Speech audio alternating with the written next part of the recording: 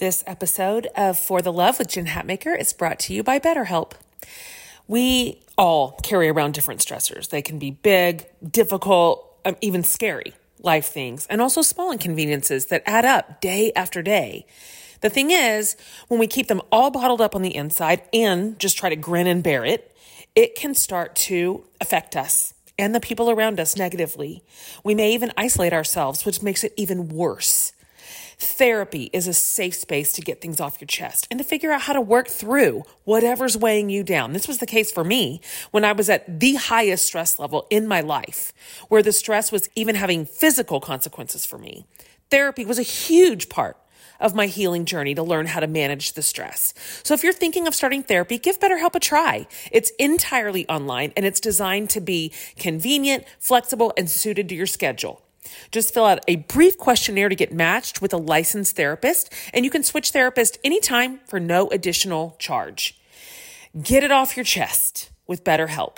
Visit betterhelp.com/forthelove today and get 10% off your first month. That's BetterHelp, HELP.com/forthelove. You guys, how important is sleep temperature? It's everything to me. And this is where Chili Pad by Sleep Me comes in. Its mission is to elevate the quality of human life through cool sleep. The Chili Pad bed cooling system is your new bedtime solution. It lets you customize your sleeping environment to your optimal temperature, ensuring you fall asleep, stay asleep, and wake up refreshed. Chili Pad works with your existing mattress. It's a water-based mattress topper that continuously controls your bed temperature from 55 to 115 degrees. It's designed for 1 or 2 sleepers. So if your partner likes to sleep at a different temperature, or you only need it for one side of the bed, it still works. I just put this on top of my existing mattress and voila. So whether you're dealing with night sweats or simply seeking a better night's rest, Chili Pad is here to transform your existing mattress into a sanctuary of cool, relief, and comfort. Visit www.sleep.me/FTL to get your Chili Pad and save up to $315 with code FTL. This offer is exclusively available for the Love listeners, only for a limited time. So order it today with free shipping and try it out for 30 days. You can return it for free if you don't like it with your sleep trial. So visit www.sleep, that's SLEEP.me/FTL, because every woman deserves to wake up feeling refreshed and ready to conquer the day ahead. Hi, everybody. My name is Remy. Welcome to the For the Love podcast with your host, Jen Hatmaker, my mom.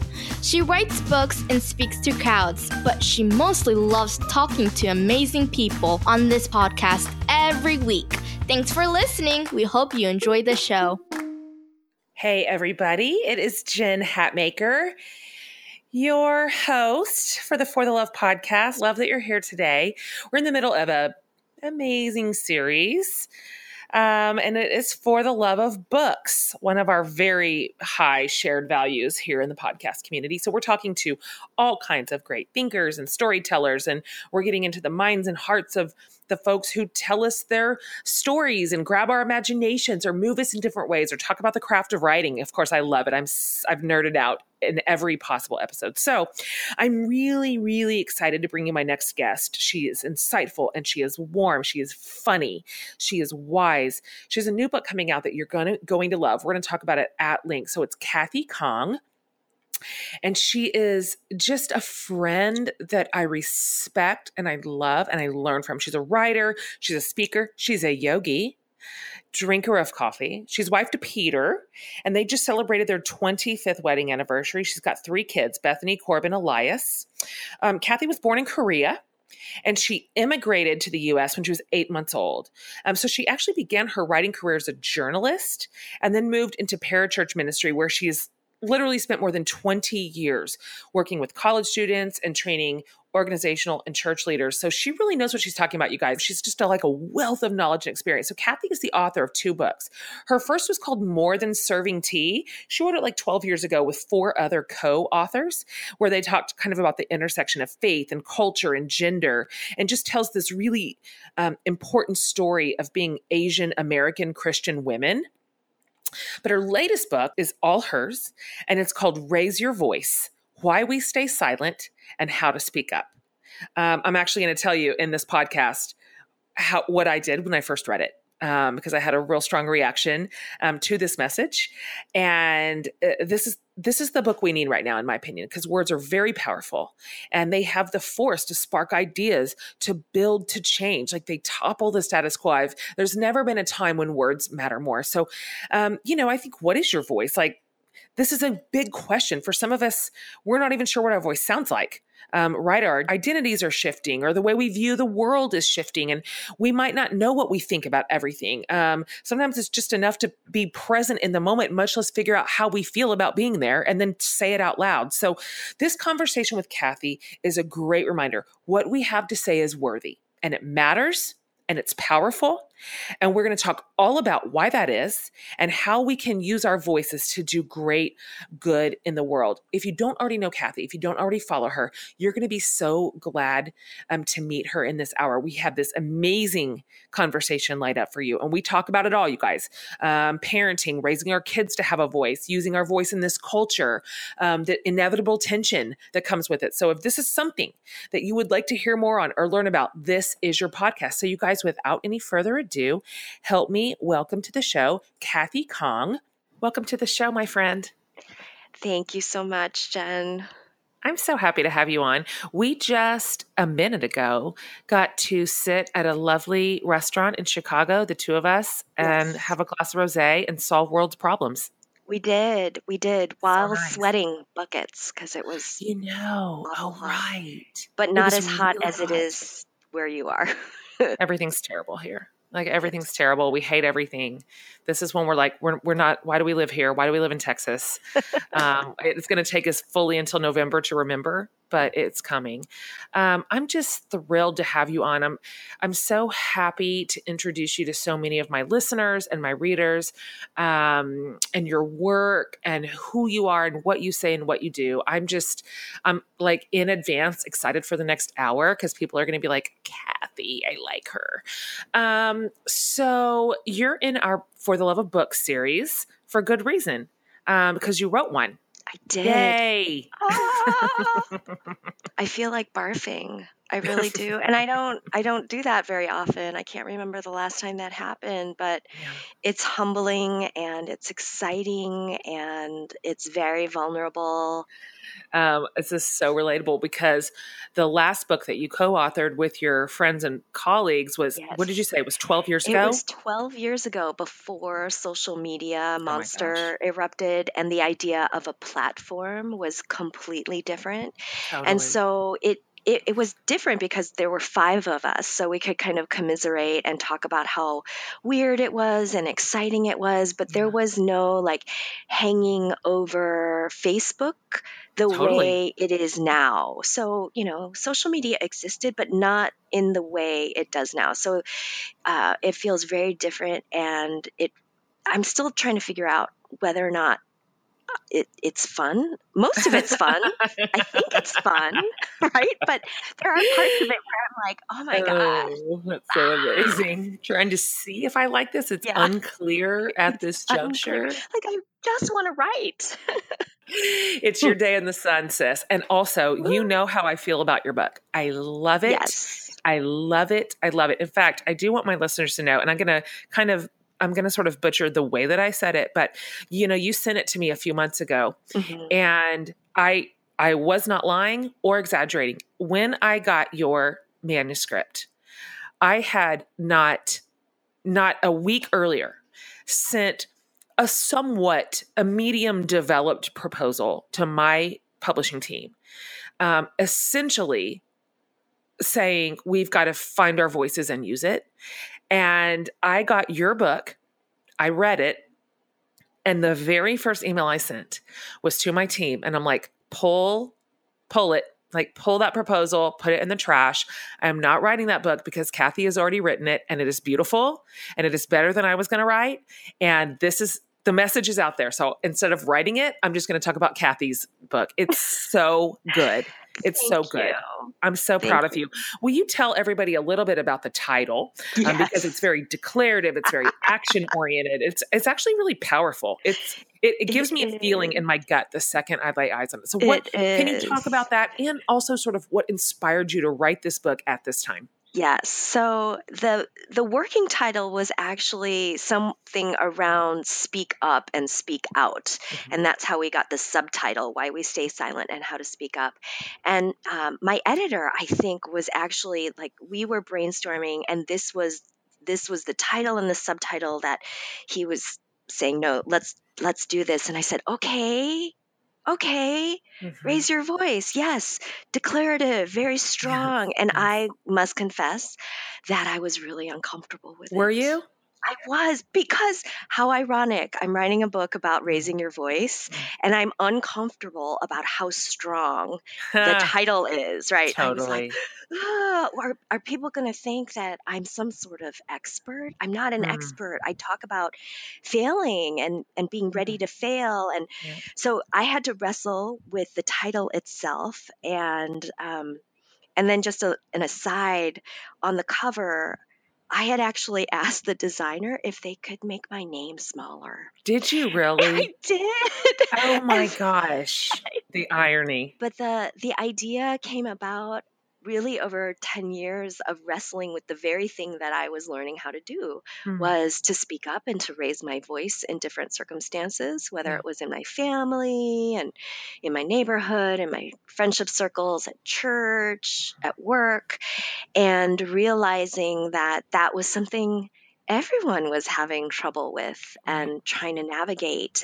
Mhm. And it did take about 10 years for me to kind of put it together and feel like I had the confidence to put it out there. Yep, I get this. And Because you want to back it with a little bit of weight of, if not authority, at least experience that you've lived your message to some degree, which you absolutely have. And so I'd like to go backwards with you a little bit, yeah, and ask you this, like, in general, would you say that like raising your voice has come naturally to you? Like when you were a kid, did you gravitate toward sharing your thoughts and ideas kind of out in the open, or were you like more an internal processor?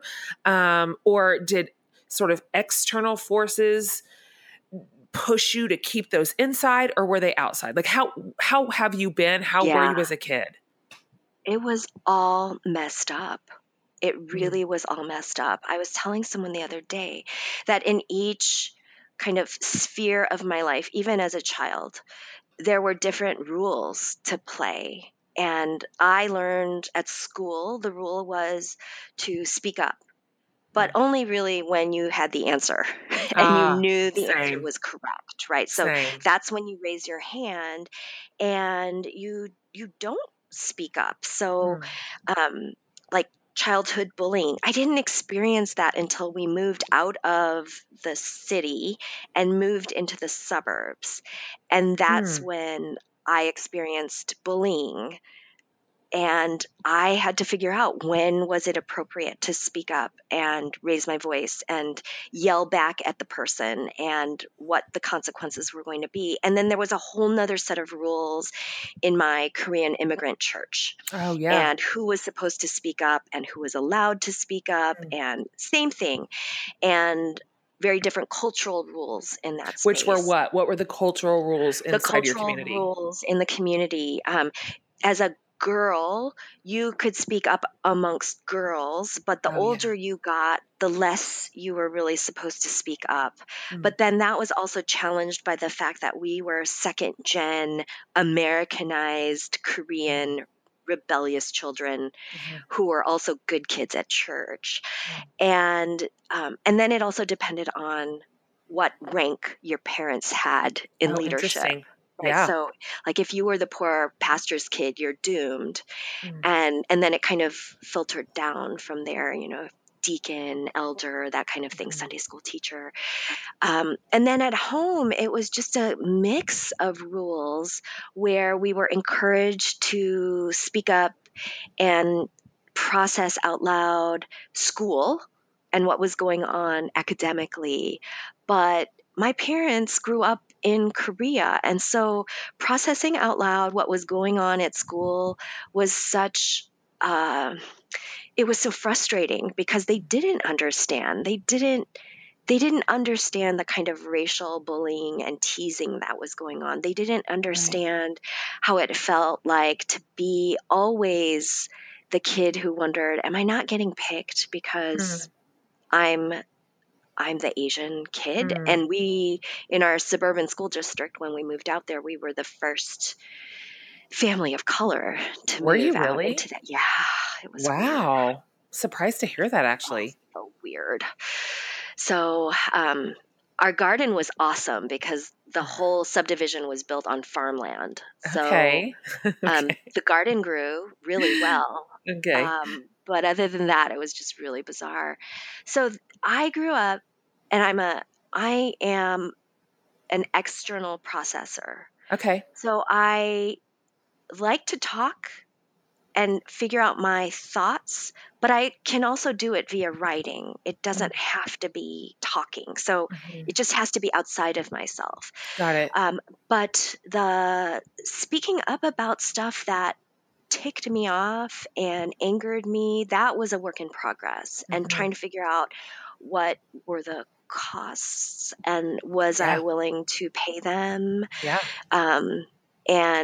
And could I do it in subversive ways, like yelling back at the bullies in Korean? Clever. And saying Clever girl. all sorts of things in Korean because nobody knew Yeah. what I was saying, but then I could yell and look angry and say bad words, and nobody knew the difference. They just knew I was mad, but they didn't know what I was saying. So it definitely was a work in progress. So pressing into that a little bit, in Raise Your Voice, you said, in many ways, giving birth to a child was easier than giving birth to my voice. And I appreciate the gravity in which you make that statement, because I'm guessing that a lot of my listeners are nodding their heads like, this whole idea of finding your voice it can be intimidating, it can be scary. And I really appreciate that you just mentioned there's a cost to it, which is fair. I mean, that's true. And so I wonder if you can unpack that a little bit for us when you said, giving birth to a child was literally easier than this. And so can you talk about that for a minute? Well, and I don't write that lightly because I almost died with giving birth to my firstborn. I almost bled out and was rushed into surgery. And in all of that, being here in the United States, at a great hospital with an attentive nurse, amazing surgeons, right? All of that help right there. There were classes to take about childbirth, and the internet was available, and all sorts of books that scared you to death and didn't actually tell you what was going to happen. And so I felt at least that there was support and commiseration around childbirth, but around raising your voice and learning about all of that feels very vulnerable and alone. It's a lot Yes, it of does. solitary work, and um, and I felt like putting the words down in a book would also provide some sort of I don't know, a doula. Yeah. I'm there to Yes. kind of walk and to encourage other readers that we can help one another in this process, that we're going to make mistakes. And you and I both know that because of the power of social media, we eat our own. That's right. And it's vicious out there. And can we be kind and gracious and gentle to one another because it is vicious out there? And it was easier to give birth because then you're encouraged to do it again. That's oh my gosh, right? Like, you don't want that baby to be alone and an only child and all of those happy things. Right? About the baby. Look, we like your baby. Give the world another. I think being the mother of 3 and raising them almost all into adulthood, I can say, it actually was easier to give birth.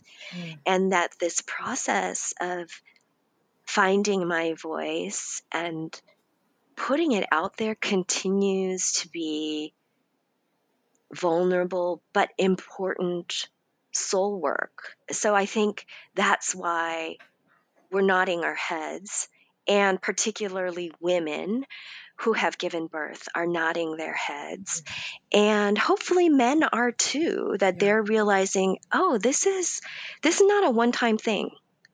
This is not a 2, 3, 4-time thing. This is your lifetime, and your understanding of who you are changes over time. It just, I also am sitting here at my desk nodding my head. And of course, you know how deeply I identify with everything you're saying, both the importance of using our voices in this moment, in our culture, in this world at this exact time, and also the costs associated with it. There's not a whole lot of parties that are thrown. No.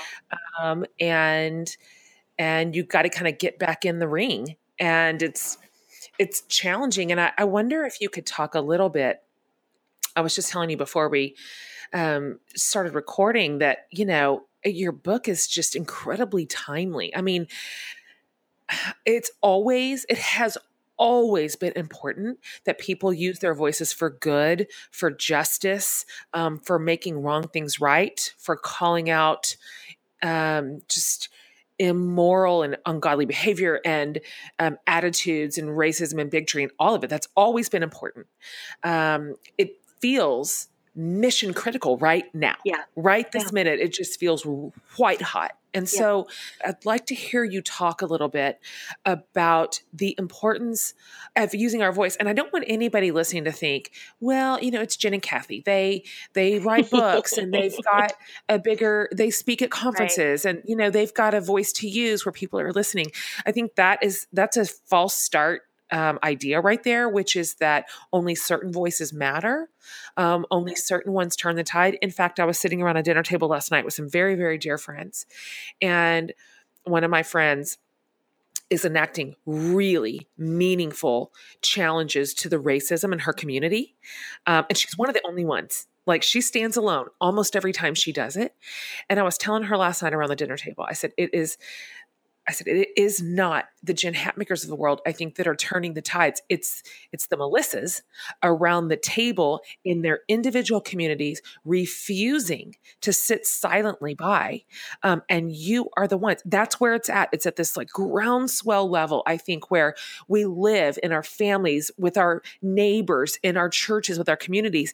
It's that voice that lives there, that works alongside this community and is a neighbor to this community. That voice is the one that we need. That is the voice, I think, to challenge inequality and the status quo. Yeah, and it happens on a daily basis. It just happened yesterday with my middle child, my 19-year-old son, and he is, navigating friendship and all that kind of stuff. And of all things, it was around the breakup of two of his friends, and both of them are dear friends. And so it was like, Mom, do you think I can go out with, we'll call her Jane. Can I go out with Jane even though she just broke up with, we'll call him Bill? And because, that phrase, rose before fill in the blank. And I looked at him and I said, no. And he looked at me, I'm just kidding, Mom. No, I don't care. That's not kidding. It's not appropriate. It's never appropriate. And, that could have happened at any time. But particularly now, when we have, can I say, we've got someone in an important building in our country. We can say all that. Yeah. This podcast tells the truth. Right. So we've got what's his name in the White House, and the things that have come out of his mouth and the things that he tweets, right? It's not okay. And so to have my 19-year-old son, who is trying to navigate real and important day-to-day friendships and how to navigate that, I don't want to hurt Jane and I don't want to hurt Bill, but their friendships are both important to me. And in the middle of that, uses this disgusting phrase.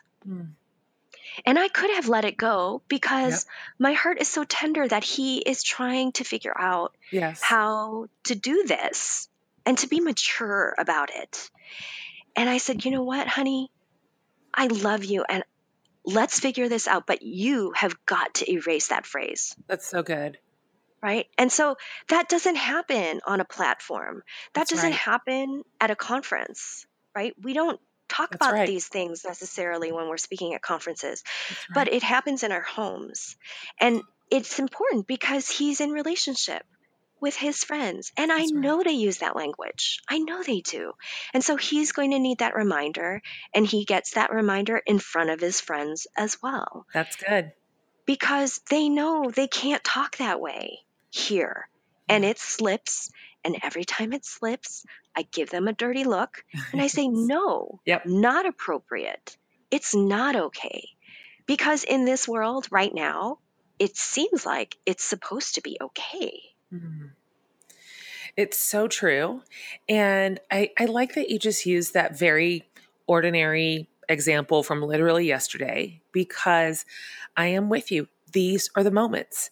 And so I wonder how many people are listening and just thinking, it's so easy at this moment to diminish it. Well, he's Yeah. just kidding. It's just Yeah. a silly thing to say. He didn't mean it. It's not that we're kind of conditioned to look the other way on language like that, on messaging like that, on sort of caricatures like that, because I think we're deeply we have a deep aversion to conflict Yes. and being that person. I'm going to be that girl, Yes. who's always calling the thing Again. out. Here I am again. Yeah. And yet, in my estimation, I just cannot think of almost any more important work right now.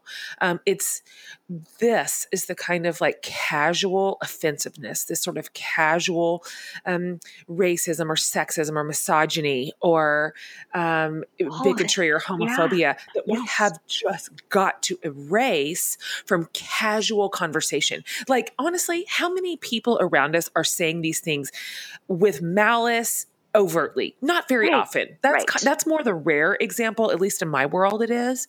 It's these very casual, normalizing conversations where language like that just gets a free pass. Right. And that is a stepping stone to deep-seated like bias. Right. And so I want everybody listening to reevaluate how easily and often we choose silence over using our voices to call that stuff out. Like, what kind of world are we building with our own voices, with the voices we're training our children to have? So speaking of like motherhood, I'm thinking about my listener who is hearing us talk and thinking about their actual life and where they're at and where they're at along the spectrum of this work. So I wonder if when you became a mom, how old's your oldest? Is your oldest 20? She's 22. 22. So you've got 22, 20, 19. Yeah, 19 and 16. Oh my goodness. Okay. Right. Gosh, you're way, you and I are very much in a similar space. When you became a mom, so going backwards a little bit in your sort of progress and journey, did you find your voice changing or even like slowing momentum during that time? Like, how did your voice evolve from there, from like mama in the weeds, right? Like there's kids everywhere. And how have you learned to manifest it kind of both inside and outside your family? Does that question make sense? Yeah, no, it makes sense. It makes sense. So I had some help when my firstborn came around. That would have been 95. So I was a newspaper reporter, and I was trying to figure out how to keep my job, Yes, good. manage the whole like working outside of the home, showing up on time, pumping, all of that, and still fight for a story and fight for a byline and all those types of things. And not lose it emotionally at any given moment because of the hormones. And yet also struggling to figure out if all of that mattered, right? If my career as a journalist mattered in light of having this baby at home and at daycare and all of those things. So it was this kind of speeding up in the career and also a slowing down because of trying to reconfigure the impact of what I was doing. It felt different. There was a different weight to it, knowing that there was this other life that we were responsible for. Yeah. And it was frightening, and I felt a little more secure in one way because I felt the importance of what I was doing, but then also insecure because I was pumping. Sure. And all of the realities of that juggling in the workplace that way, and then coming home and feeling like, am I doing right by this baby? Am I doing right by this child? And then as she got older and we added children, it was also very confusing because then you're introduced to this whole other realm, which is other mothers Yeah.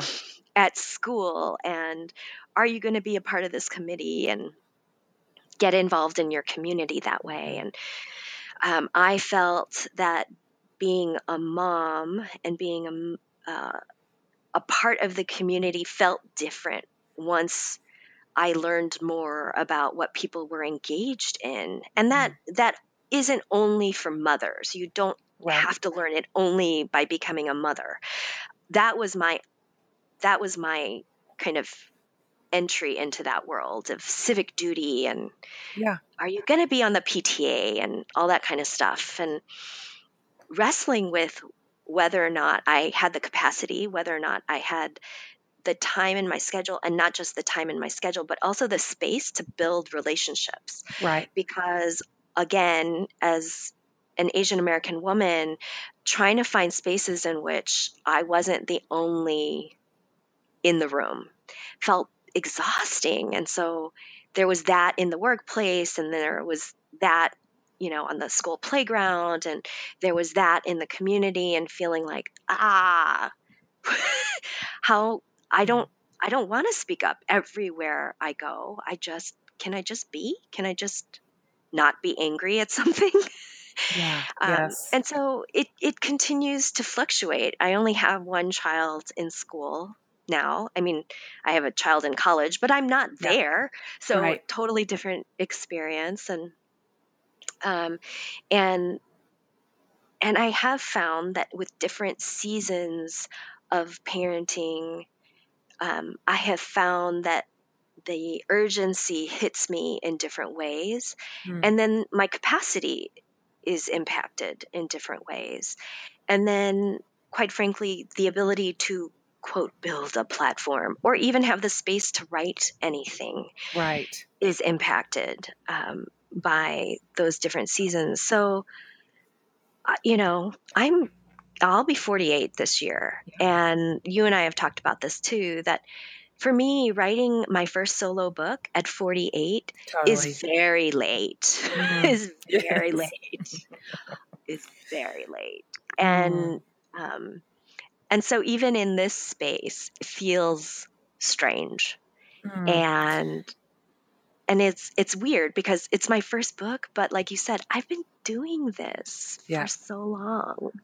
Well, in my estimation, that script should positively flip. Like, you've earned your space. Like, I want to know what you have to say because you've lived your life and you've done the work and you've raised the kids and you've discovered your voice. Like, when I think about some of the things I wrote when I was 29 years old, I want to slash my own tires. Like, I want to put myself in timeout.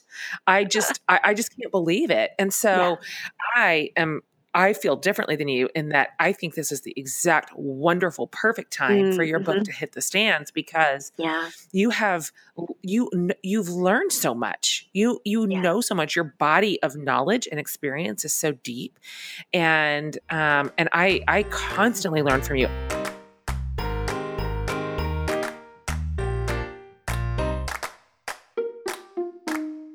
Guys, I want to talk to you for just a minute about writing. I know so many of you have a story that's burning inside of you and you know it would make a fabulous book, but you have no idea how to get the thing published. So if you're ready to take the next step to tell your story, I have an amazing person I want you to meet. Rochelle Gardner is a literary agent who has spent 25 years helping authors get published. And she reps, frankly, some of the best writers in the industry, including my brilliant friends, Sarah Bessey and Jamie Wright. Guys, Rochelle offered me my first book contract in 2004. I kid you not.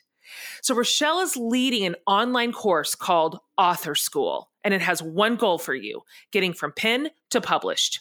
Author School is an 8-week course that covers literally everything you need to know about publishing, getting an agent, writing book proposals, editing, building author platforms, and so much more. It's chock full of information that you need to know so you can make your publishing dreams a reality. So just for you, the listeners of the For the Love podcast, there is prioritized, reserved space for this course. Thank you, Rochelle.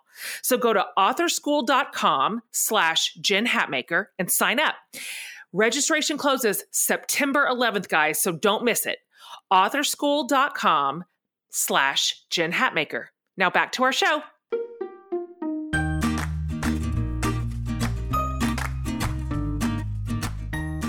I wonder, since we're still kind of talking about just sort of in the home and mom space, how have you helped your kids find their voice? Like, how does this manifest in your own home as you sort of train your kids? And even conversely, how have they helped you find yours? Yeah. So, I think all parents are doing that, right? I do a lot of mentoring in my professional world. And one of the first things I do when I meet with someone face to face, I like to ask them, so where are we going to go to lunch? Mm. And they look at me with eyes like a deer caught in headlights, like, Sure. oh, I don't know. And they give you 5 options. And I'm like, no. Yeah. Where do you That's want good. to go? And I realize, in doing that, I've often asked my children, what do you want to do today? We're going to go out to eat. What would you love to eat tonight? Even though, it's another chain restaurant that I can't stand. Right. We will go because that is what you're craving, even though. So that's what we're doing. That's great. That's what we're doing with our younger children. And you continue that as your kids get older. And you don't make the choices for them. You let them fail. Yeah. You let them fail. I remember the first time I told my child, no, I am not bringing your homework assignment to you. Yep. Same. Oh, I know. Armageddon. What? Are you don't kidding? love me. Yes. You don't love me? Yeah. And other mothers being like, what? Definitely. Really? Seriously. And teaching them there are Yep. consequences to your behavior, and how do you communicate that? Right? Good. So that's giving them a voice even in the moment in their failure Yep. to own up to that, because we're not perfect. We're Yeah. not perfect. I like the idea of teaching our kids agency and ownership over their voices. I have this instinct in me when one of my kids is, in my estimation, overreacting to something or having kind of a volatile reaction to something that's gone on, and they're telling me, this is how I feel about it. I have this instinct in me to tell them, essentially, what you're feeling is wrong. You're reading the room wrong. Like, your emotions attached to this scenario are unfair, or they are, you're not understanding the context, or you shouldn't feel that way. And I've learned to separate the things out, to say, this is how this situation's going down. Yeah. However, I understand you don't like it. Like, I get it. This is making you mad. Like, this is making you feel defensive. This is making you feel like maybe the world is not fair, and you get to feel that way. Yeah. I'm not changing my space. I'm not changing my position. The thing stands. Right. But I get that you feel that way, and that's probably hard.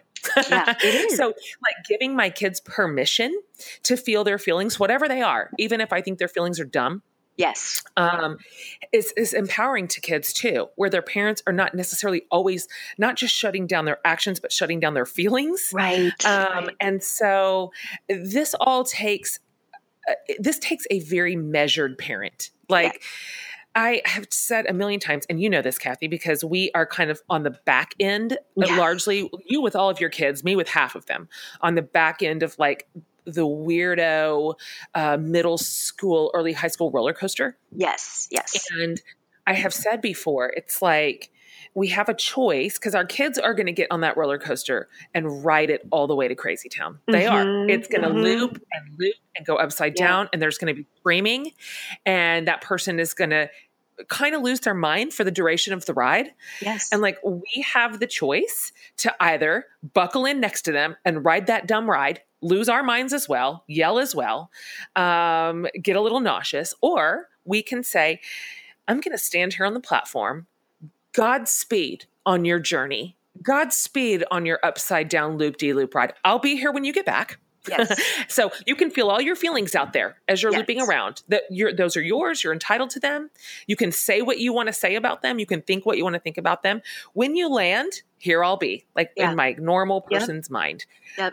And so I like this conversation for our kids too, because I feel like, and I'd love to hear your opinion on this, I think we wait way too long to give our kids a real sense of voice. Yeah. We're too busy controlling what they're saying. Oh, absolutely. We don't want them to say what they're actually thinking or meaning in front of people because it might reflect bad on us. And so we're micromanaging their little voices constantly.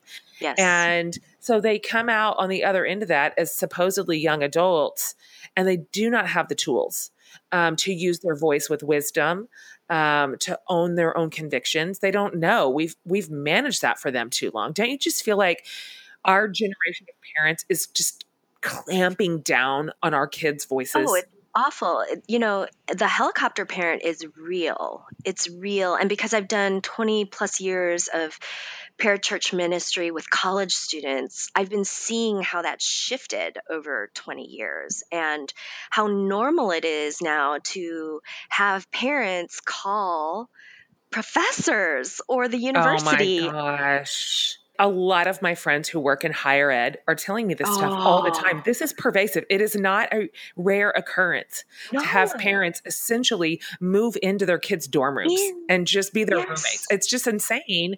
And golly, are we ever doing them a disservice? I see that for what it is because I'm in that same phase. And I'm like, oh man, like I have a 20-year-old, so he's about to be a junior in college. And he's done some dumb stuff. I mean, like dumb as a sack of diapers. Like Brandon and I look at each other and go, that is our kid. Like, I guess we raised him to make that very, very stupid decision. And yet I'm like, Brandon, back out of the room. Like, let the chips fall where they may. He's going to have to feel the sting of this. We're not rescuing this. We are not going to come in and be like, oh, you didn't understand the full consequences of that choice, buddy. I'm not doing it. And so I think that's going to make a stronger adult, even if it makes a very messy young adult. And I have to unattach my identity to it. I cannot just say, I guess I failed him entirely. I guess we're the worst parents that ever lived. And we never said anything meaningful. And what we failed, this whole thing was a failure. I love this conversation. And I think the principles of your book very deeply apply to how we are raising our kids and the language in our home. Another thing that you talk about that I really like, you have some really insightful things to say in the book about imposter syndrome. And so for people who don't quite know what that means, I wonder if you can talk about imposter syndrome, how we overcome it. And you give a really great biblical example of someone who struggled with imposter syndrome. Could you just talk about that for a minute?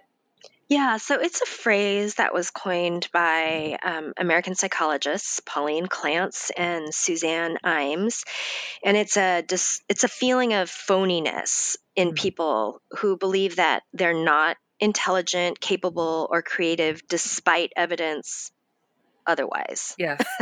Yeah, So that pretty much describes, I think, most of it us at any does. given moment.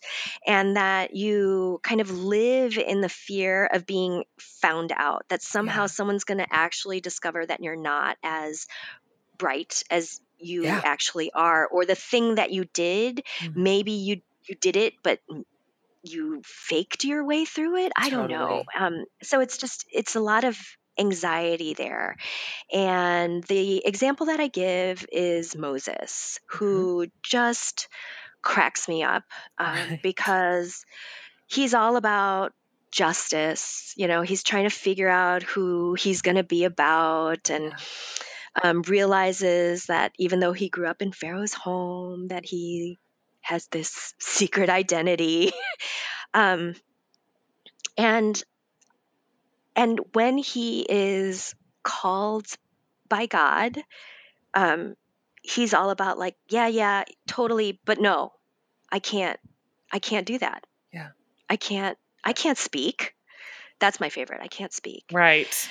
Um, who am I that I could go deliver the Israelites out of That's right. Egypt?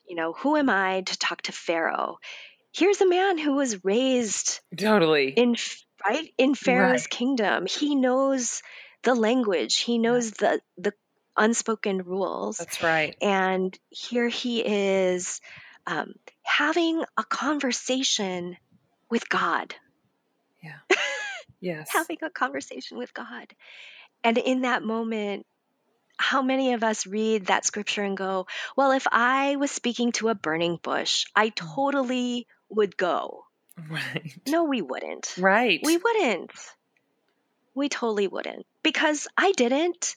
I got a book contract and I Yeah. missed deadlines. Why did I miss deadlines? Because I Mm. was so caught up in my own imposter syndrome and so worried Mm. that this was someone was going to figure out that I wrote the book, but I faked my way through it. Wow. It's so relatable.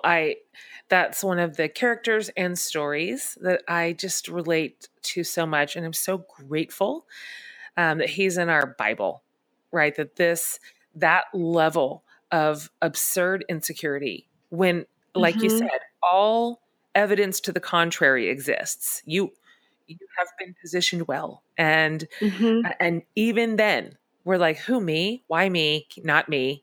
And so it's encouraging to know that there is so much life and health and freedom and Mm-hmm. liberation on the other side of that very reluctant yes. The one Yes. that just Yep. God literally has to pull it out of you, like Yep. so reluctant, and yet it's freedom, and Mm-hmm. that's what awaits us, and it's very exciting. And I think people listening who have dug deep enough, and they are using their voices well, and they have procured the courage necessary to speak up and to speak out, and to own their convictions and to own their ambitions in this mean world. They know that that's true. There's something very powerful in that space, very liberating in that space, incredibly Mm-hmm. exciting. And it doesn't just set us free, it has the capacity to set other people free.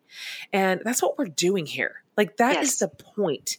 And so, speaking of that, you're not only a woman, you're a person of color. And so you kind of live at these weird intersections of power, like where Yes. privilege has worn a very entrenched, space in all of our systems and in our structures. And so um, I wonder how you find the courage, and you do this really, really well, Kathy, to speak out in the inside the Christian community, for example, inside the Christian publishing community, inside the Christian conference community, and in the world. And like, why is this important? Why is it important to share who you are, Right. what your experiences and those of many, many, many others have been, and sort of securing the power that belongs to you? I would Yeah. just love for you to talk about your experience, because you've got a big old bold brave voice out there, and it matters, and I think it's moving the needle forward. Can you sort of talk about how you've developed the capacity and the courage for that work? I have a great wonderful group of friends who are here in my physical space as well as kind of out there in the virtual space who I have found to be kind of co-conspirators in this work. And I think that that's part of it, is that you and I, we do not fight every fight. That's right. There's not enough hours in a day. There isn't. And you don't want Kathy and Jen fighting every fight, because that's not where our passions and giftings are. And I have had to say to certain people, like, yes, I agree, those are horrible injustices. That's just right now not the space I'm being called to. And that's hard, because I think in these crazy times, everything is important and urgent. Like every other day, there's something crazy going on. But I often have to kind of center myself. And if I can't do it, then I rely on other people to help me discern and rein me in.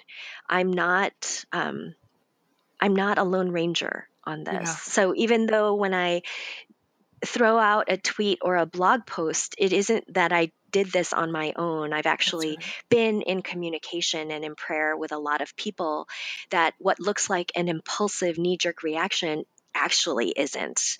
Rarely. Like the knee-jerk reactions are often when I'm like tweeting or posting about, like, should I buy a KitchenAid mixer? That's the knee-jerk.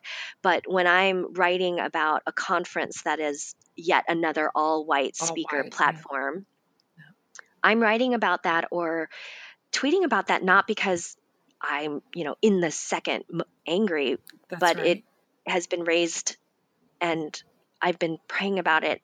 And that particular conference, whatever comes up, I've been in communication with other people about, hey, what do you think? Should I? Shouldn't I?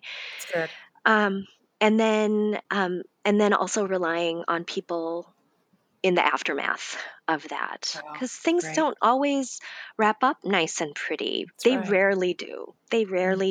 It's not until much later where things look like the needle is moving forward. And making sure that I have a group of people who know me and are monitoring how I'm doing, as well as what's going on social media, and then being able to kind of disconnect and detach, to be able to, like you said, name the emotions and give myself permission to feel, but not be hijacked by every single emotion that I have. Because I'm a very emotional person who emotes. I cry, and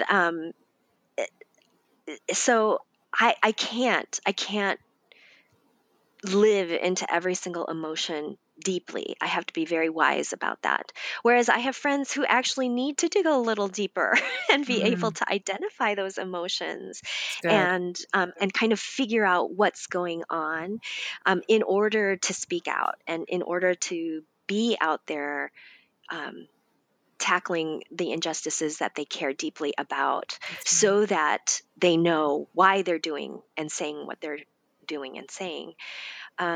And then I think you and I both know this is about the long haul. That's right. So even though we may feel like we are living in the upside down right now, or at least for the last almost 2 years, that it isn't. Because I've known as a woman of color that things have been really crazy for a long, long time. That's right. And that that different communities have been at risk in different ways since the conception of our country. That's right. And how that's impacted me and you is different, and it comes in different seasons.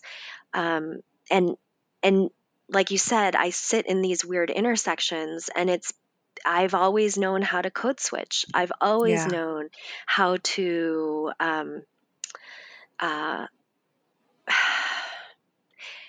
try to act white, which Yep. sounds horrible. It's true. It's right. But it's real, and how to not be the dragon lady, how to temper my emotions, how to figure out the appropriate way, and sometimes to say, to heck with the appropriate way. I'm going to say what I need to say at this meeting because I've been asked, and here it is, and you're not going to like it, and I'm going to cry, and I've learned to say, I'm not crying because I'm, because I'm sad. I'm crying because I'm angry. Yeah. I'm crying because I've said this 20 times over the last year. And being a woman of color is a difficult space, but also such a privilege to be able to say, yeah, I know, I see what my white sisters are experiencing, but I see it very differently with the overlay and that intersection of culture and ethnicity and race.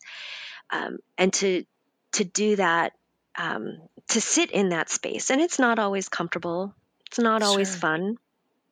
It can be rather exhausting. But then there are moments where I realize, even now, I have to remind myself, I've grown up in white America, white evangelicalism, but I'm not. And there's still spheres that I'm learning about and trying to understand and learn from and speak into. And I like how you said it's uncomfortable because in my experience, I believe, and I'm speaking for kind of white Christian America, I think discomfort is a enormous deterrent. I think we hate discomfort. Yeah. We love comfort. Comfort's our favorite thing. Yes. We want to be comfortable. We don't want anybody to make us uncomfortable. We don't want to be confronted with anything that disrupts our comfort. And we certainly don't want to be the cause of it. Oh my Lord, have grace. Yes. And so I think it is worth noting and highlighting that some of this work is uncomfortable, and that does not make it bad. That does not make it unimportant. That does not mean we're doing it wrong. It just means these are really important places of tension that somebody has to walk into. And it is not going to be a pleasant walk in the park, but it's such important work. So I wonder, as we kind of start to land the plane here, what would you say to people listening, people in power, people with privilege? How can they start contributing to a healthier dialogue? How can they start building a more inclusive world? And I'm not just talking about people who have a lot of overt wealth and position, like this very, top tier type person, but those of us like just living in our neighborhoods, we're working 9-to-5 jobs, we're taking care of our families, our homes, like, even there, we don't even realize how privileged that existence is, right? How upper crust we are in the world to have those opportunities. So I wonder, what steps do you see for those of us, which is almost all of us, who have a really high privilege level and position, to empower voices that are coming from the margins, who are not necessarily the center of the power bullseye, the center of the position bullseye? How can those of us who may not even realize how privileged we actually are recognize our voices too as voices for change this minute? Right. I'd say one of the first things is you need to recognize and start being able to name what privilege you have, right? Where is your power coming from? And right now, and this could change between now and the time this podcast airs, but there's a lot of conversation around immigration. And I tell people, even my husband, he is a birthright citizen, right? My children are birthright citizens. I carry now a copy of my passport. There's no other way to prove my citizenship, right? There's no other way. And even for my children and my husband, they don't look like white Americans. White Americans don't generally get questioned. You aren't told to go back to where you came from in this heated conversation. So be able to name even the things that you've taken for granted. And are there ways in which you can leverage that, and that you can make sure other people in your circles understand that that's a privilege? The ability to vote, is a privilege. And if you opt out of voting because you have the privilege, okay, fine. But let's make sure our children are registered. Let's make sure our neighbors are registered. Let's make sure we know what's the topic of conversation in our neighborhoods and in our communities when that, affordable housing proposal comes up. And what are our first reactions to that, right? It doesn't have to be first on the global scale. So it's recognizing the privileges that you may not think are privileges, that you've just taken advantage of, that you were born with. And it's the little things like you're not afraid to argue with a manager. You're not afraid to ask for a manager to question policy, store policy, or a charge on your account, right? Little things like that, I think, are important. And are there ways in which then you can talk about that in your circles with your friends? I think that in some ways, as for you and I as parents, it's almost easier to rein in our children and their friends than it is our own adult friends. Great point. 100% that is true. Right. So at the dinner table, when you're having a little gathering and someone says something and you're like, holy cow. Yep. I thought I knew you.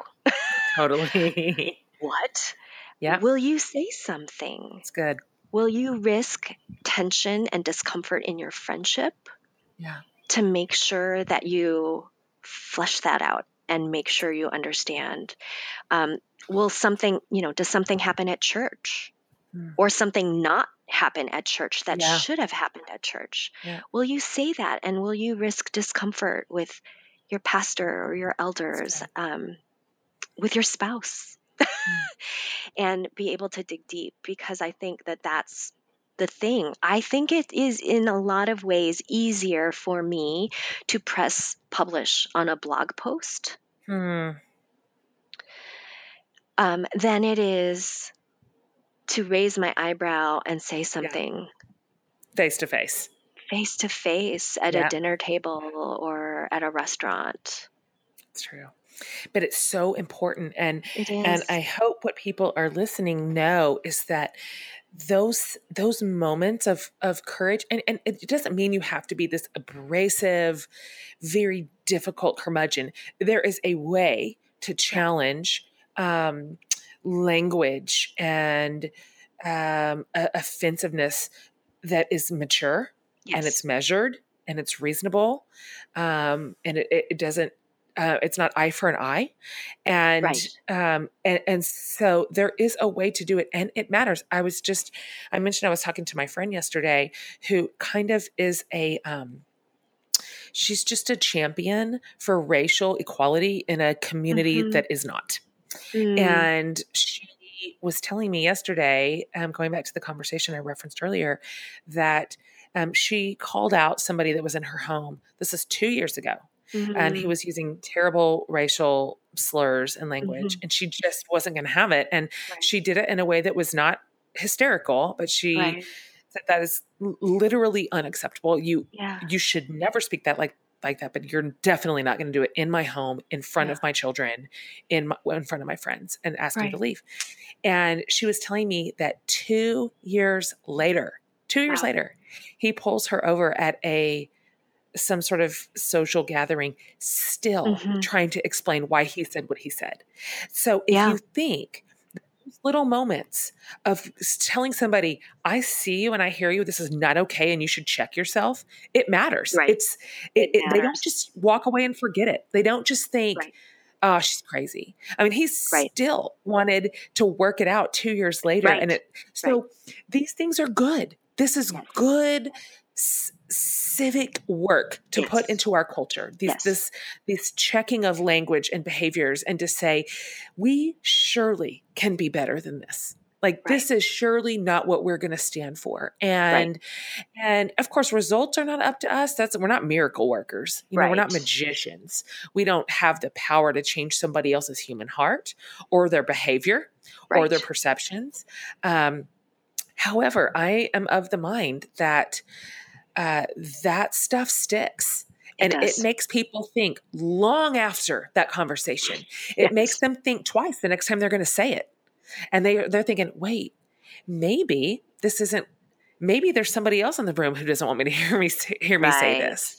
And so we have a powerful tool at our disposal, every one of us, and it is our Yes. voice. So let me ask you this. Let me wrap this up with you.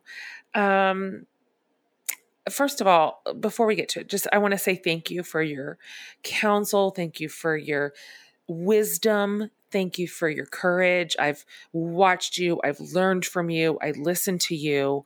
I defer to you, and I trust you. And you have a lot to teach us on this. And so, thank you for bringing your work to bear here on this podcast. I just have loved this whole conversation. I have a million other questions, but we don't have a million hours. And so I'm excited about your book. I want everybody to read it. I think it's instructive for us in every realm, in marriage, in parenting, in being a Christian, in being a civilian, in being a community member, in being a good neighbor. We have so much to learn here in all of our lives. And so I'm just in advance thanking you for the amount of goodness your work and your book is going to sort of ring out of our community right now. So thank you. So I'm going to ask you this. These are questions that we are wrapping it up with everybody in the book series. So here's the first one. Yes. What's the first book that you ever read that you distinctly remember having like a boom impact on you? Yes. It was A Wrinkle in Time by Oh, Madeleine gee. L'Engle. Totally. Yeah. I read it so many times. I wore my copy out. I had never read anything like that before. How about this? What's one book in your life that you have read like over and over again? I would say it was the same book, A Wrinkle in Oh, Time. And then I read it quite a bit as a child, and then didn't revisit it often as a young adult, read it again as an adult, left it aside, tried to introduce it to my children. It didn't stick with any of them, which grieved me to no end. sure. And then have reread it now twice, Love it. once before and once after seeing the movie. Yep. I just saw the movie last week. I'm the same. I read that book 24 times. Finally, a twist on our favorite Barbara Brown Taylor question, which is, what book is saving your life right now? Oh, that is that's a hard I one. know. Yeah, it That's is. a hard one. I think maybe the most recent one is such a light read. It is, don't laugh, I'm not going to Crazy laugh. Rich Asians Oh, by yeah, yeah, Kevin yeah. Kwan. I literally just ordered that book. Everybody loves it. Yeah, it's a series of 3 right now. So I just Yes. plowed through all 3 and reread uh, uh, Poor or Rich People Problems, I think Yes. is what it's called. And I think part of it is everything is really, really important right now. It's very serious Yes. out there. And We need to I laugh. just needed to laugh at the Yeah, ridiculousness, because I totally. think people really do live like that to some degree. And then there's Yes, something beautiful about like this whole family drama, which I can totally totally. relate to. So I just actually love that you said that. I am with you. You know, you and I both do super meaningful, intense, important work a lot. But sometimes I just want to take my shoes off and read a book that's yes, making me laugh and that is maybe even absurd. I yeah, just, we've got to have a minute. We just have to have a yeah, minute to catch our breath. And that yeah, is okay. yep, yeah. Sister, will you tell everybody how they can find you, where to look, all that good stuff?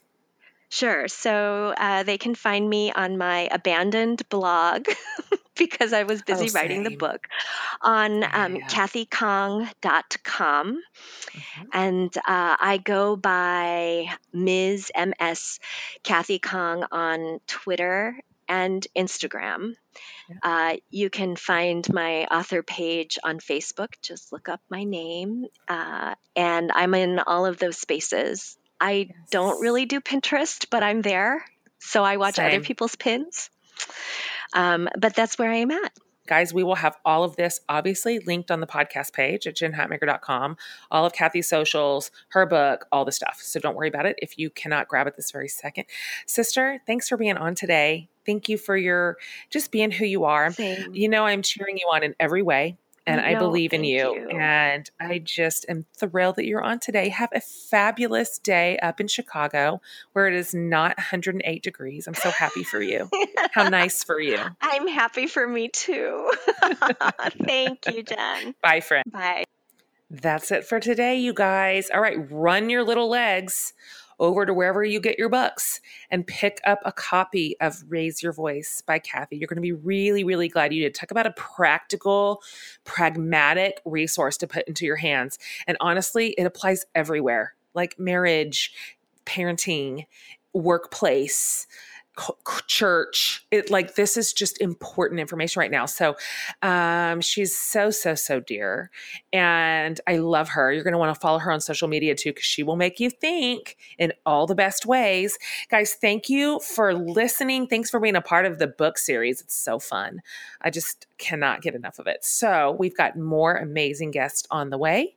More awesome conversations. And as always, I am so thrilled to be your little happy hostess here.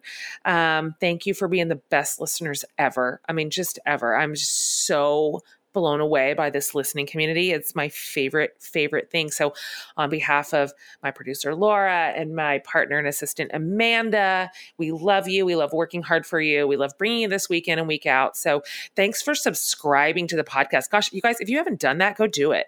Subscribe. It'll just pop up in your phone every single week. You have to do zero work to get every new episode right into your ears. Thank you also for reviewing and rating it. That's just so great for podcasts. So anyhow, you guys have a fabulous week and I'll see you next time. Hey, everybody. So my good friend, Jessica Honegger, founder of socially conscious fashion brand Noonday Collection, was just on our podcast talking about her very first book, Imperfect Courage. And we're celebrating the release of this book. So if you care about making a difference in the world, you're an entrepreneur, you love fashion, or you're a builder and a dreamer, Imperfect Courage is fuel for all of that. All of those reasons. So you can order it right now on Amazon.com and anywhere books are sold. You'll be so glad you did. That's it for today's show. Hope you enjoyed this chat. Be sure to subscribe to my mom's podcast and give it a thumbs up rating if you like it. From the whole Hatmaker family, I hope you have a great week and see you next time.